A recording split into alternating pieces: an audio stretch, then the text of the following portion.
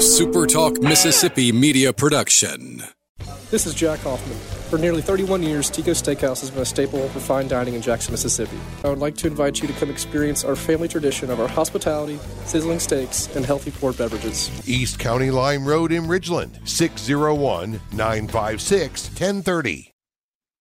Welcome in, everybody. Welcome in after a late night. At least that's what it ended up being anyway for me. A late night Ole Miss win over Texas A&M, 31-28 the final, although I'm not exactly sure the score is a good indicator of how that second half went. Ole Miss came out of the locker room and was significantly better than the Aggies after being down at halftime. A lot of things to take away from this game, and I'm really glad that you guys are with me. So first, I'll do I had a thread that I put on Twitter last night, so I'll go through that and explain to you, I think there's a lot of things that you can take away from a lot of significant things that happened in this game that are more than just a win over what is a struggling Texas A&M team. So we'll go through those, and then I'll give you some thoughts about obviously. Let's talk about how Quinshon Judkins is unbelievable. Jackson Darts Day defensively. Lane Kiffin, by the way, didn't forget that Jimbo Fisher called him a clown, made multiple references to that after the game. That was hysterical. But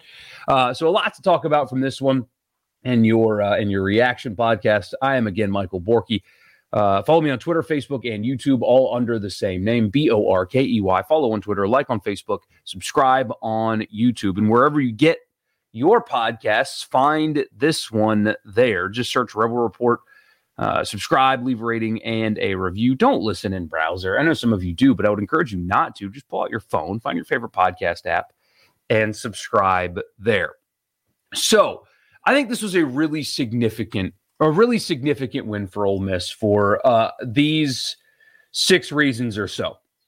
So first of all, I had one person, and I shouldn't think about what one person says on social media to me, but I had one person push back on this and say, this narrative has to stop.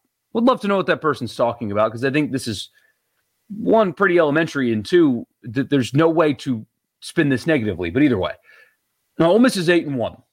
They are 8-1 going into the latest bye week in the SEC.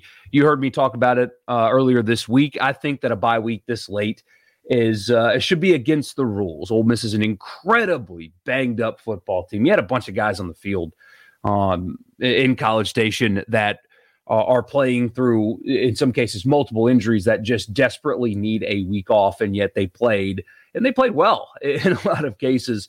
But Ole Miss is 8-1, and back in August, if I offered you 8-1 going into this very late bye week, how fast would you have taken that? And we did it a little bit on the radio show on Friday or Thursday. I can't remember the day, but either way, when you really lay out what Ole Miss lost from last year's team, for them to have lost all of that and be sitting here at 8-1 is an incredible indictment's not the right word, because I guess that has a negative connotation, but it is it's very telling about your football coach and your program's leadership being at this point. Remember, bears repeating, they lost one of the best quarterbacks to ever play in the history of this school. I'm not going to argue the best, but one of them for sure. The entire running back room, 3 wide receivers, the offensive coordinator, a pass rusher that had 16 and a half sacks last year, that's currently doing the same in the NFL, both starting linebackers. Dean Leonard is now on the Chargers 53 man. Jacob Springer was really good for Ole Miss when healthy last year. All of those guys are gone. Also defensive coordinator, who you beat last night, by the way. I'm sure you remember the broadcast telling you about that 1,000 times. And also your strength coach. Both coordinators, strength coach, quarterback, entire running back room, 3 wide receivers, both linebackers, unbelievably good defensive end, defensive back that is currently on a 53 man, and a strong safety that was really, really good for you. All of those things gone. And yet you sit at the bye week at 8-1. That is a remarkable thing to be here at this point. I don't care if the schedule has been easy or hard or somewhere in between. It doesn't matter. If you play in the SEC West and you get to your Week 10 bye week at 8-1 after losing all of that, it really shows what you have leading your program. It goes to show that you've got something really special leading your program, because I don't think there's a single Ole Miss coach that could have done this in the past. And how many programs in America could do that? Very few. So that's a remarkable thing. So it's just a big win to get to this point because of that alone. Also, 10 wins in an Access Bowl are still on the table for Ole Miss. Tennessee got a win last night. They're very good. Georgia and Alabama are obviously still there. So an Access Bowl you might need a little bit of help to get there, depending on how things shake out. But the Access Bowl is still very much on the table for this team. 10 wins, going back-to-back 10-win regular seasons, again, would be a remarkable accomplishment. It's time for people nationally to start paying attention to the program and respecting it more than they did going into the LSU game. It's time for people to start paying attention a little bit more, but it doesn't matter what they think. You know what you've got going on. And so those two things are still very, very much on the table for this team. Also, you get a week off. Like I said before, they need it badly. You've got guys that are straight up playing hurt. And, it's football. It's a physical game. You've got a lot of guys that are playing hurt. But Ole Miss not having an off week up until this point has been detrimental to the team and the availability of certain players. Now you get a week off. While your week is off, your next opponent is playing LSU. And so you get to sit at home and comfortably watch that one. Unless I'm missing something, it looks like College Game Day should be headed to Oxford for the Alabama game. So you've got a chance at 10 wins. You're going to get the National Game Day spotlight on your program. I think, I could be wrong, but it certainly feels that way. Maybe if Alabama loses to LSU, that changes things. I don't know. But if you look at the slate of games that weekend, here, let's do that right now on the fly. Actually, I probably should have had this prepared, but that's okay. You guys will forgive me. It's early on a Sunday morning after being up way too late watching that football game. College football games take too long. We'll talk about that maybe in the off season or some other time, because they take way too long. Just the delays and the commercial breaks being as long as they are. So we're looking at week 11. Week 11, because Ole Miss is off in week 10. We're about to see if game day's coming to Oxford. So obviously they're not coming from action on Tuesday or Wednesday. Georgia's at Mississippi State. That will not be a game day choice. At least I don't think. Indiana at Ohio State, no. Missouri, Tennessee, no. Nebraska, Michigan, no. Louisville, Clemson, no. Alabama's at Ole Miss. There it is. TCU's at Texas. I don't know if they're going to send it to Austin again, considering how bad they are. I doubt it. Washington, Oregon, Iowa State, Oklahoma State, they're not going to be number 9 anymore. North Carolina, Wake Forest, they're not going to be number 10 anymore. Unless they go novelty, or maybe if LSU beats Alabama, they might send them to Fayetteville. That would be the game that I'm concerned about, is LSU Arkansas. But yeah, I think based on this, looks like College Game Day might be coming to Oxford.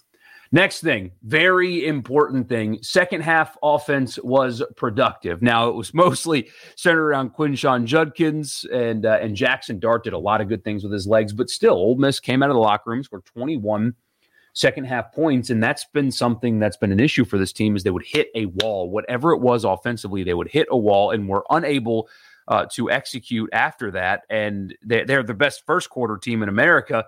They're definitely the best opening drive team in America, as we learned again last night. But 21 second half points, I should say, really opened the game wide open, and then A&M tried to climb back, and things got a little squirrely there for a second. But no, Ole Miss offensively was really productive in the second half, and that's something that they hadn't done, and that's something that they hadn't done against teams that have a lot less talent than Texas A&M does defensively. There's no doubt about that. So I thought that was really significant last night to be productive offensively in the second half against a team that's more talented defensively than Auburn is, more talented than Troy and Tulsa, hell, even Kentucky defensively. You would think that A&M is more talented than Kentucky defensively too, and they had productive offense in the second half. Judkins was unreal for a freshman. 34 carries, 212 yards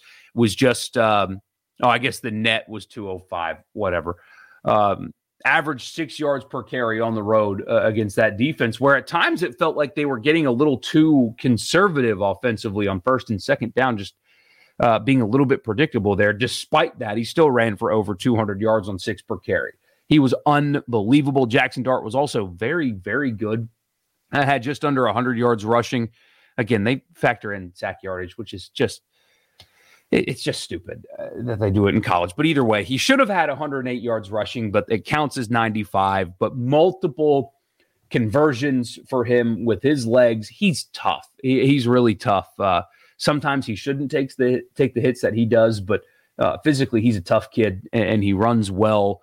And his pocket awareness is pretty darn good also. I mean, he was under duress a lot last night and was still able to maneuver around and make plays with his legs. And he's solid. He's just really solid for a young quarterback. And again, it looked like it last night, making plays with his legs, displayed really good leadership, just in the environment where things got uncomfortable. And more on this in a second. Judkins, Dart, Evans, when they had him on a pitch clock is the way they described it on the broadcast, but Evans was good when they gave him the ball. He will greatly benefit from a week off and just a really good offensive night in the second half. On the flip side, I think there are some things that the defense can take away from this game. I think there are some things that they can take away from this game. The first 2 series were pathetic.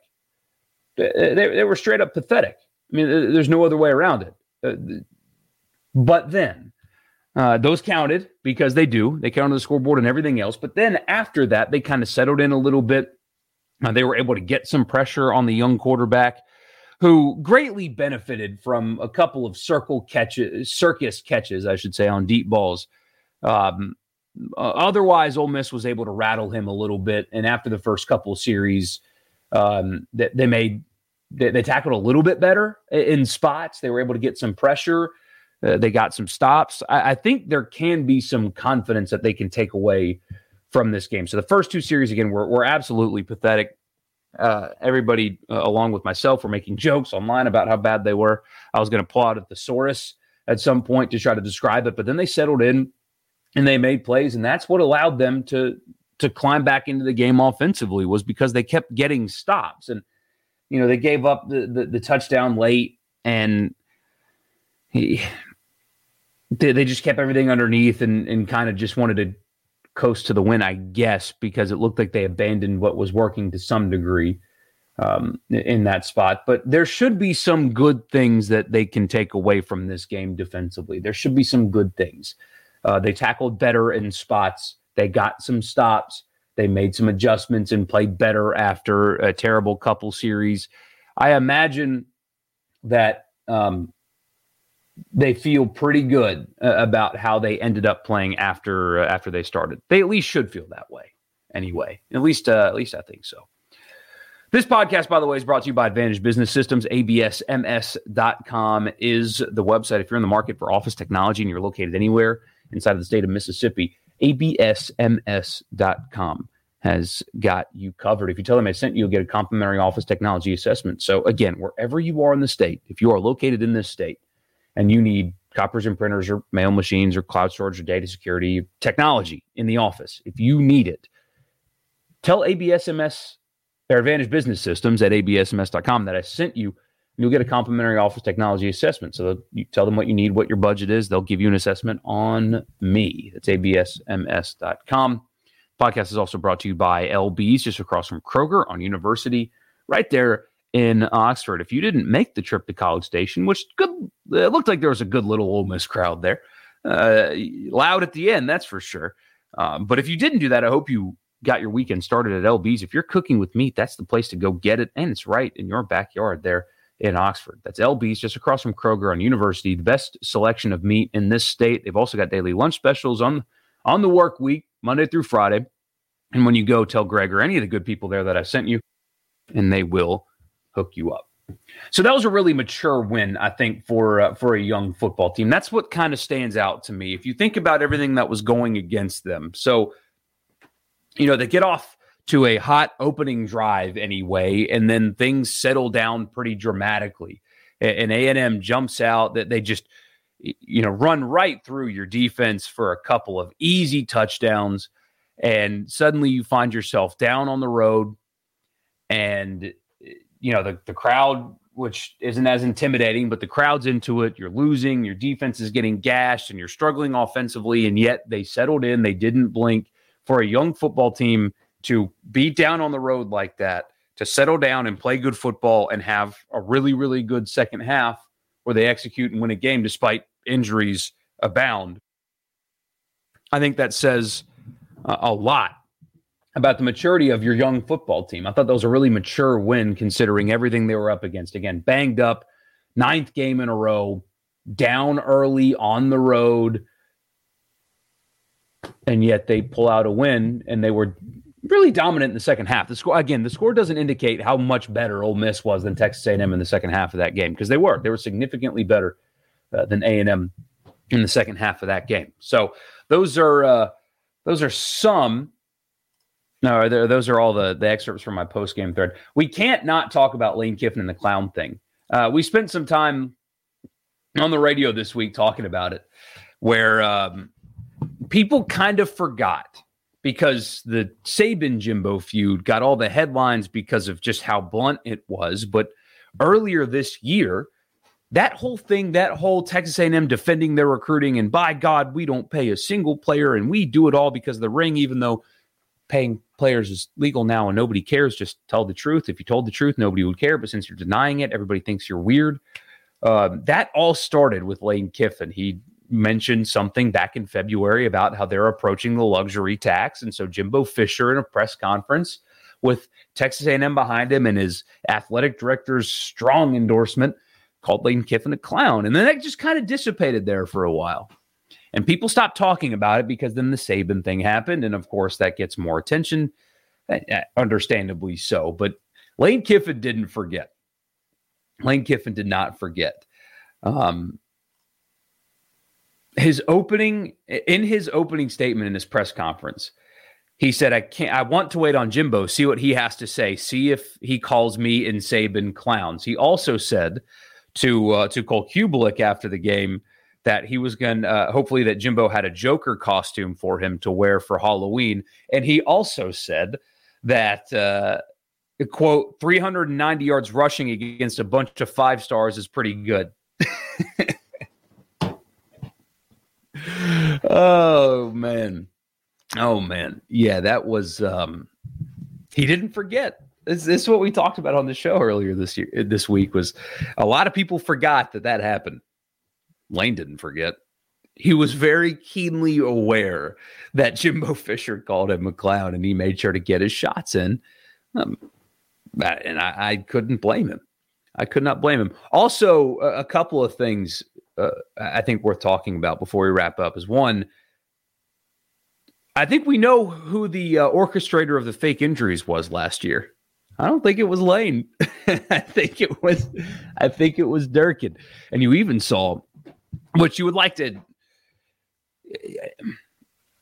I'm sure a lot of you liked it. Honestly, I laughed at it. But Lane, when he was pleading to the officials about the pick play that they ended up calling correct, by the way, with Mingo scoring a touchdown and being behind the line of scrimmage, as Lane's pleading his case to the refs, an A&M player says something to him, and his response, I won't use every word he used, but essentially told the player to fake another injury and called him some other stuff. And while it was funny, and I laughed because it was funny and he was right, you would like your coach to not do that, but also I laughed. So, but yeah, I think we know where that method came from, because you saw it a lot last night. It was a pretty terrible watch if we're being honest. So I think we know who the orchestrator of that was now, and he now coaches at Texas A&M instead of Ole Miss. And also the Tavius Robinson targeting, roughing the passer. I'm glad that they wiped the targeting off the board because that was the right call. But on what planet is that roughing the passer? On what planet is that roughing the passer when the ball was leaving the quarterback's hands when his helmet was in his chest? Tell me what's roughing the passer about that. I think, I could be wrong, I think because they called roughing with targeting, the only thing that they can change is the targeting. And they just made a bad call on roughing. I think that's how that went. Either way. And then to hear Jordan Rodgers on the broadcast over and over talk about, oh, that's targeting. Yeah, those textbook targeting. No, the kid's face mask was in the quarterback's chest. His head snapped back because when a 270-pound man running full speed hits you in the chest, your head's going to snap back. I mean, you've got a bunch of monitors in front of you. And then for him to essentially advocate for a kid to get suspended and kicked out of a game for that hit when it was clear that his face mask was in his chest, it's just a little it's just stupid. That whole dialogue was really stupid because you know what targeting entails, him being suspended for the first half of the next game, which happens to be Alabama. It wasn't targeting. Kids shouldn't be kicked out of games for that or suspended for that. And to advocate for that when you should have a big screen in front of you that's showing that his face mask was in the quarterback's chest. What are you talking about? So anyway, couple of gripes. Good win, though. Good, very good win for Ole Miss for a lot of reasons. Now it's time for them to go get healthy. We'll see if they can heal up with the off week in Alabama. Having to play LSU feels a little bit different now than it did a few weeks ago. Thank you guys so much for tuning in. I'll see you in the next one. A SuperTalk Mississippi media production.